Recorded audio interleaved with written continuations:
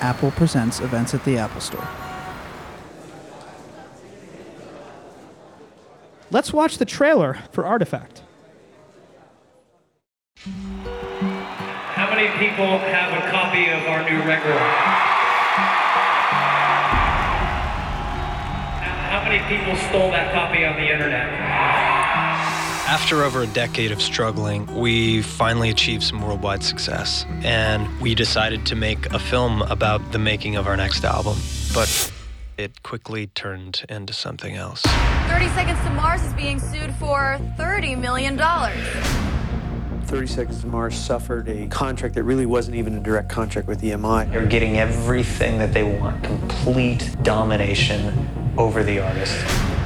There's always been a serious distrust between an artist and their record label. The music industry was set up to take advantage of artists who don't really care about the money. Unfortunately, there's a lot of fallout still with bands getting paid. They basically told us to shut up and go make another album. And it's not even to fight to beat somebody, it's to fight for what's right, what's fair. You gotta guide me here. I'm in over my head. I don't know what to do. They deserve the disaster that they're in the middle of. The struggle is all part of it. That's what I mean about now. Be a bit off balance. Try out a few mad things, and now you're in a great place to do that. Jared always jokes, some kid's gonna figure it out and he's gonna sell 100 million copies of a single by himself, and then that's gonna be the new beginning. By the way, I think I came up with a name for the album. What is it? This is War.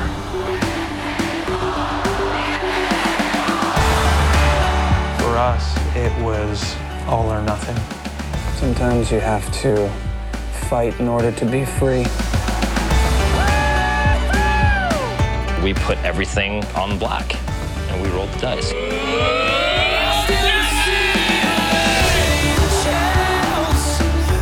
Give people awesome music, and then make it very easy for them to help you, and they will.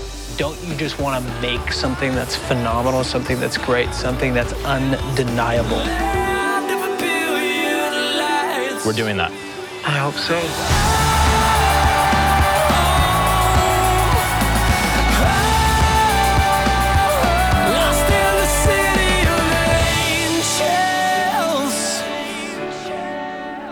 I put everything that I have into this, my entire life, everything. We all have.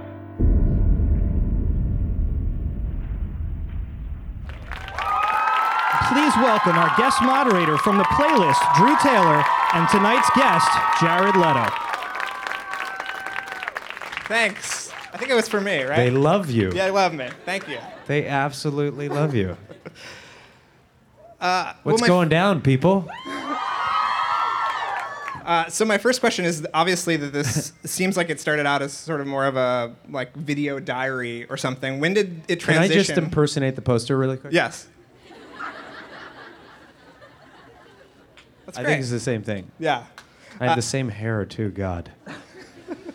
You need to go back to the Tough cornrows. times. Yeah. So when did it transition from being this kind of like very personal thing to an actual, documentary where you're bringing people in and all of that? Well, one day, I was sitting at the piano with my brother in Los Angeles. We had been on our first global tour. We came back and we were talking and thinking about the next album, which became This Is War. And I grabbed a camera and I started filming him, and I thought, wow, this would be really great to capture the making of the next album. Little did I know we were going to capture the biggest battle of our entire fucking lives. But that's how it started, really organic beginning. And then there's this great strain of sort of activism and awareness and education throughout the movie, and you brought in people to do interviews for it. I mean, how did that come about? How did you choose who was going to be in the movie and sort of what they were going to talk about? I mean, it's a good question, but to talk about the other people in the film, a lot of the people that I interviewed actually worked at the record company. All of the people that I interviewed have subsequently been fired. You can laugh a little. Well, I mean, you get the sense they that have other jobs now. They're not starving, and if they were, then maybe they deserve it. No, they're actually the people we talked to. There's a lot of great people in there, and but I interviewed people that I thought were interesting. And most musicians, if you've had any success at all, if you've been signed for more than a few years, you have a story to tell. It's a business, for those of you that have seen the film, that is rife with this kind of experience. So everyone has a story to tell. And how many of you guys have actually seen the movie? So some of you, most of you. But we actually have a clip that maybe will... Liars! But we can run the clip now, and we can show... Are we going to show a clip? Yeah, we have a clip. All right, if anyone's under 18 here, you may want to close your eyes or go to the bathroom. This is the unseen clip. It's got full frontal. Careful. Don't be dirty. This is art. Come on. What do they want? $30 million. Really? You're being sued for $30 million. How do you sleep at night? I have no idea where the number came from, other than it certainly wasn't a wink to the press, or boy, aren't we clever to use the same number. 30 Seconds to Mars had just sold a lot of albums and never made any money. We weren't really expecting a bunch of money. We just thought it bizarre that all of this revenue was being generated and that we were still $2.7 million in debt. So we started to look into it. The drama. So one of the more amazing aspects of the movie is that you're faced with this incredible obstacle.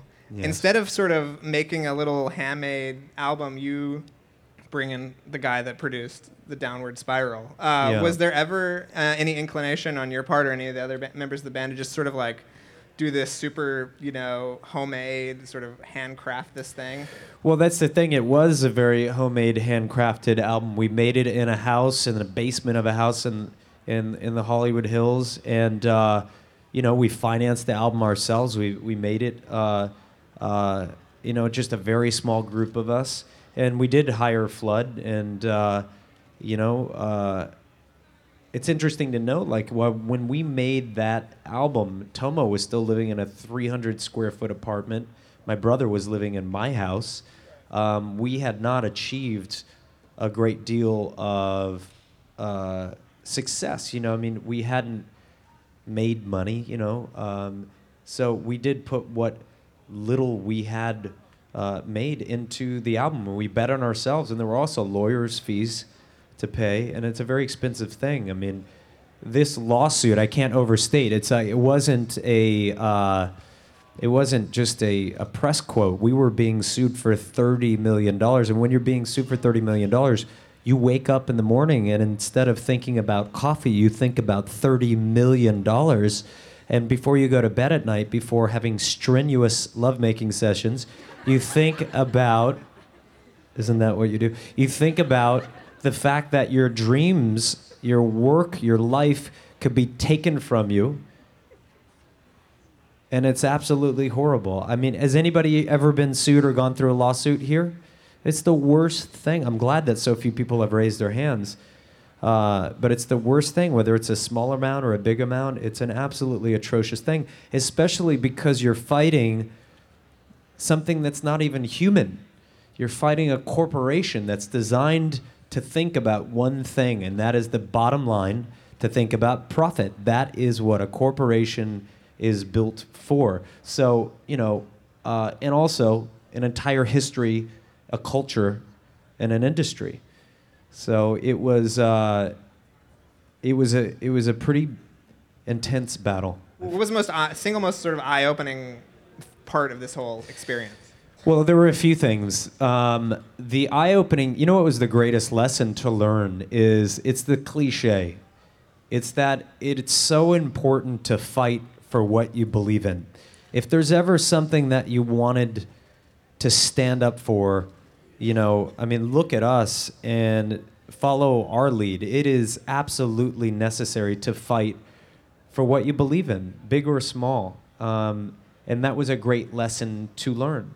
It was difficult. It was, not a lot of fun, but a really important part of our story. I'm so glad that we did it. The other thing that I think of when you ask that question is we were able to dispute our contract, which was incredibly unfair, because of the de Havilland law. Does anybody know who Olivia de Havilland is?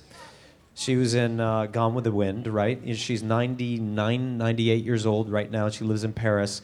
She's an actress, and she fought the studio system in the 40s. And because she fought the studio system and she won, we had this leverage. There's a California labor law in place now that says no one can be held bound to a contract for more than 7 years. And that's a great thing, because sometimes artists and people signed to record companies get held to a contract for their lifetimes. This never-ending series of fine print that you just can't get away. So we were able to use the de Havilland law and leave EMI, and then that's when they promptly sued us. But I got to meet Olivia de Havilland in Paris. I reached out to her, and she wrote me this note that looked like it was from the 1940s. It was beautiful. It was a blue, I'm sure it was scented as well, and this handwriting that was just like, from another time. It was so gorgeous. She wrote me a note saying how proud and glad she was that her case could help us in ours. And the next time I was in Paris, would I please call on her? Which was wonderful because, I sent a pigeon back.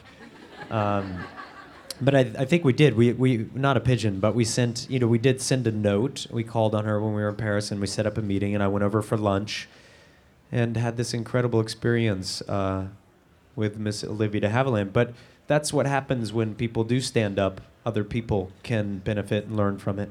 And you've had a new album that came out earlier this year. What was that experience like, especially compared to what we saw here? Well, it was interesting making an album without a brutal lawsuit hanging over your head, without anxiety and the stresses that brings. And it was a lot of fun. It was a lot of fun. There was a lot of joy, where we could just focus on the album, focus on the songs, and that was really nice. Because you watch this movie and think, well, why would anyone ever go through that You again? have to, well, it's funny, it's not even a lawsuit. I mean, if you're an artist, are there any creative people here today? Any artists? Just a couple. You have to be compelled beyond a reasonable doubt to be an artist, because it's not an easy path, and nor should it be. It should be as delicate as the tightrope. It should be challenging. So, yeah. Well, the other aspect of your sort of artistic life is acting, and I just wanted to congratulate you on the New York Film Critics Circle award. Go. Yeah. And I just wanted to ask you sort of why you had left, what made you come back, where acting sort of fits into your life today. It's hilarious, though, because when you look up the top, it says singer, actor. It's funny how times have changed. Is that how it is? I mean, is that how you see yourself? Time spent, yeah. Okay. I mean, because I've made one film in 6 years. I don't think people missed me very much, But if they did... I think they would disagree. Aww. But, how can you miss me if I never go away, right? And it's nice to come back. I think that art in general, you only have as much to offer as you experience. Whether you're a painter or a sculptor or a photographer or an actor. And I experienced a lot of life in that 5.5, 6 years. So I was able to apply that and pour that into the character. And was it just the script? I mean, what drew you back? I hadn't made a film in a long time, right. So I was curious to see if there was anything left in that world for me. Because 6 years can turn into 16 very, very fast, or a lifetime. And I was very creatively fulfilled. I was behind the camera a lot. I was filmmaking a lot. Anyone know Bartholomew Cubbins here? Okay. So, you know, in working on this, it wasn't far from the process. But I was curious, but I fell in love. I thought the role was an incredible opportunity, very challenging, and yeah. Are we gonna see more from you? Well, I don't want to make people sick of me already. You know, I mean, I was already, you know, a little bit at a time. All right. Well, I mean, the other amazing thing, and I was just listening to the Panic Room commentary recently, and Fincher loves you. Do you have a girlfriend? I do have a girlfriend. Okay, yeah. my God. But he loves you. You've worked with Yeah. Terrence Malick. You know, you've worked with Oliver Stone. Are there guys who you'd want to, collaborate with? Oh yeah, I again? mean, there's so many. I'd love to work with Fincher again. Right. You know, he's the best. That would be a nice reteaming, right? I think that would be great. Fincher yeah. and I. Yeah. Give Give Fincher. Pitt a run for his money. Jared Leto. The story of Richard Simmons. Full frontal like you've never seen.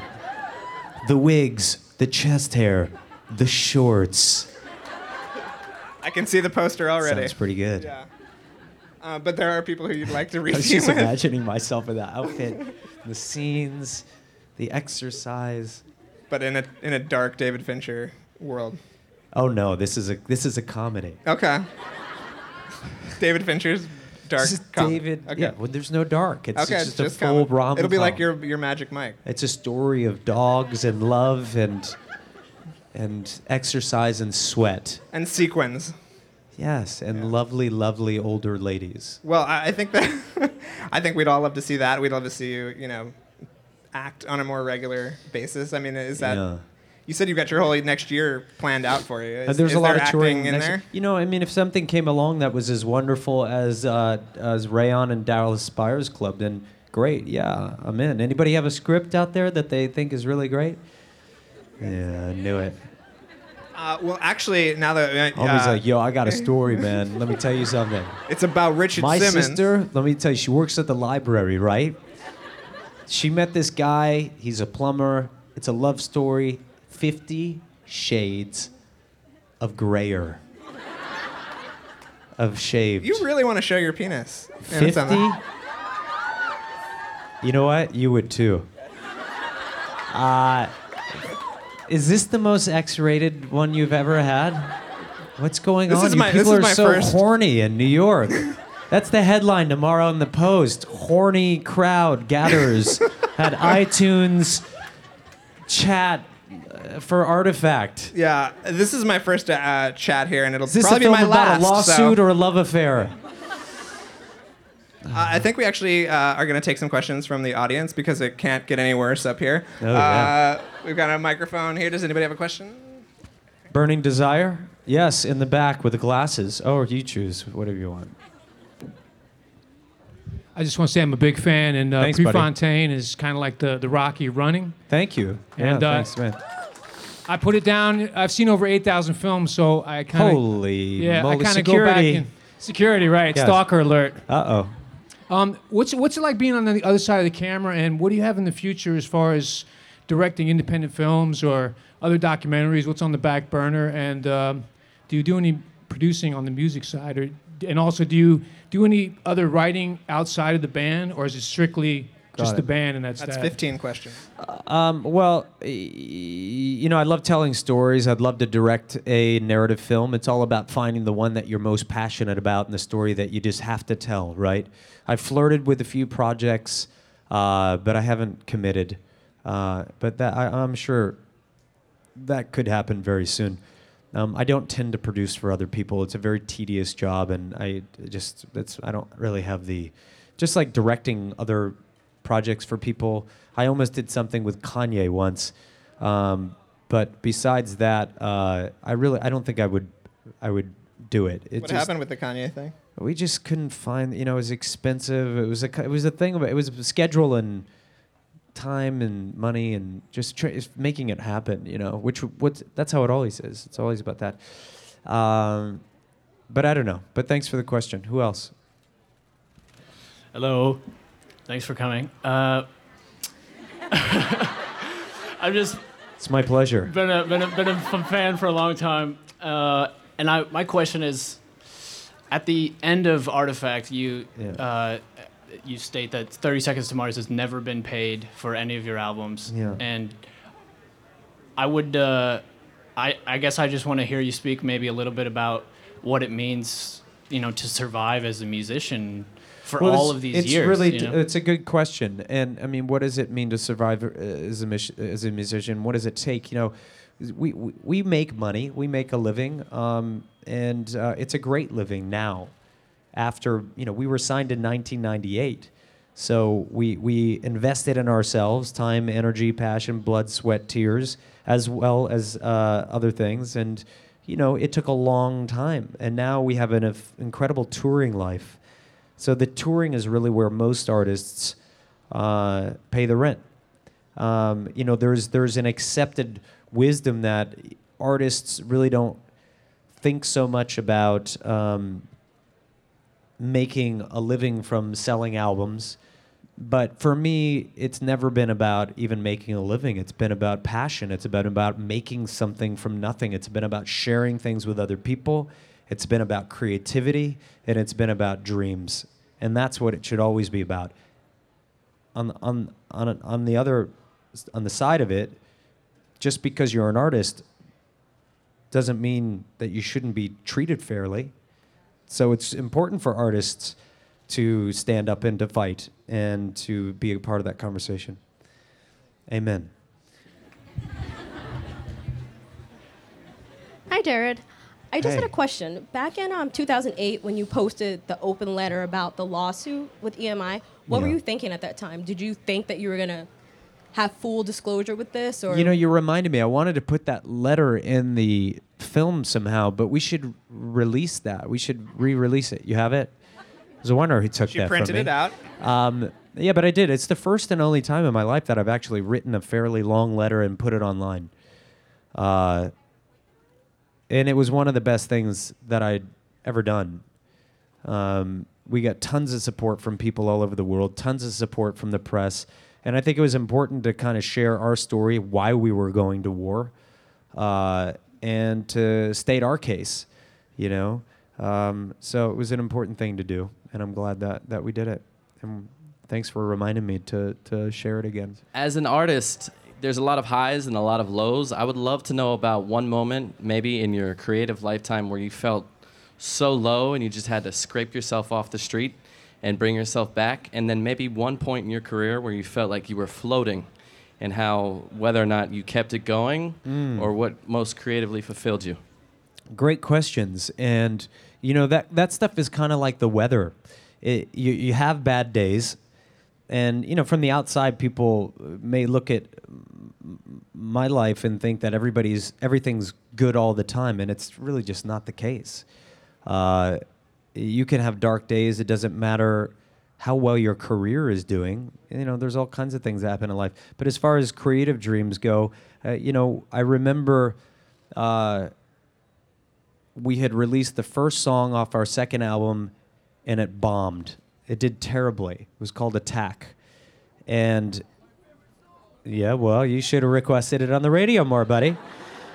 Because nobody else thought so. And, maybe there were other forces working at that time against us. But I thought it was a decent song as well for the time. But it bombed. The record company wanted to drop us. They actually did. They called our management and said, we're dropping the band. Somehow, they convinced the head of the record company, Jason Flom, the guy was in there, to come to see us one more time at Madison Square Garden. We were opening for Audioslave. And the crowd hated us, right? They hated us. It was just the crowd was largely there. It was made up of Soundgarden and Rage fans, a lot of older people, and they just were like, who are these weirdos on stage? Will they get out of here? But anyway, we played that show, and the president of the record company, who had wanted to drop us, he decided to give us one more shot. But that time was really brutal, It's our second album. We knew if we got dropped, it would be very difficult to ever find a way to make music and share it again. This was way before, iTunes. It was way before Facebook, and it was way before YouTube. It was way before it was so easy to make and distribute music and share your work online. So it was a challenging time and really dark, but I decided to direct the video myself. It was for a song called The Kill. They released it, and it changed our lives. So, and that story has kind of happened more than a few times in our careers, and it's happened to me as an actor. It's happened to me as a director. I've looked at things so many times, videos that you guys see now and think, oh, that's pretty good, and just wanted to like rip my eyeballs out. It was so bad. So I think the thing that we don't teach each other and remind each other enough of is that failure is oftentimes more important than success, and success is the thing that can actually make us fail. It's really important to note what the lessons are to learn in failure. And it happens a lot. It doesn't feel good, but it's a necessity. I'm just happy that you didn't say that this Q&A was like the darkest moment of Yes. your life. Second. It was that. But, Artifact had a lot of ups and downs. I worked on this movie for 5 years. We started shooting in 2008.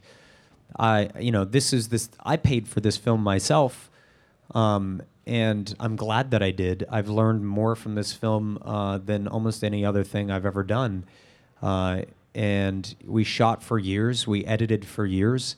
I'll lose money on this. I'll never make my money back, probably, maybe in 10 years or something.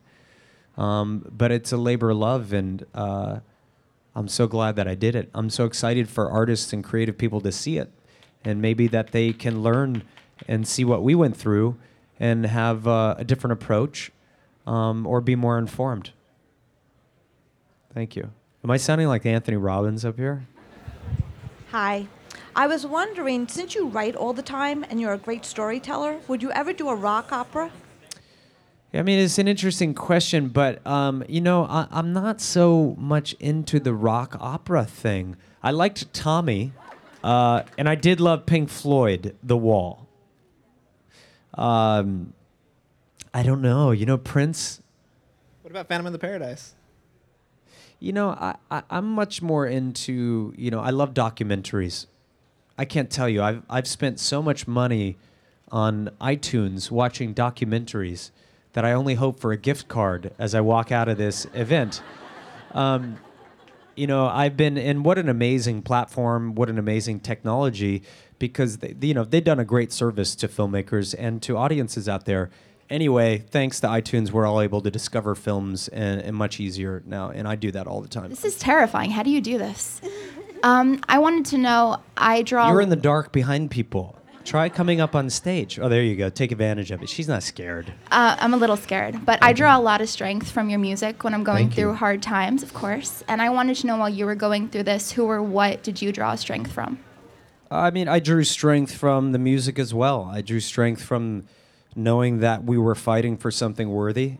There's that old cliche, there's no fight like the fight of the just. And that Aristotle quote, really, that's up there, sometimes we must fight in order to be free. I found that really to be true. So I drew strength from that and knowing that we were doing the right thing. Yeah. Well, thank you, guys. Thank you, Jared, for talking. Wow, Yeah, that's holy it. shit, so Thank quick. you guys for coming out. Thanks to Film Buff. Thank you, guys. If you haven't seen it, download it. Thanks so much. We'll see you soon. Appreciate you. it. Bye. Thank you. And thank you.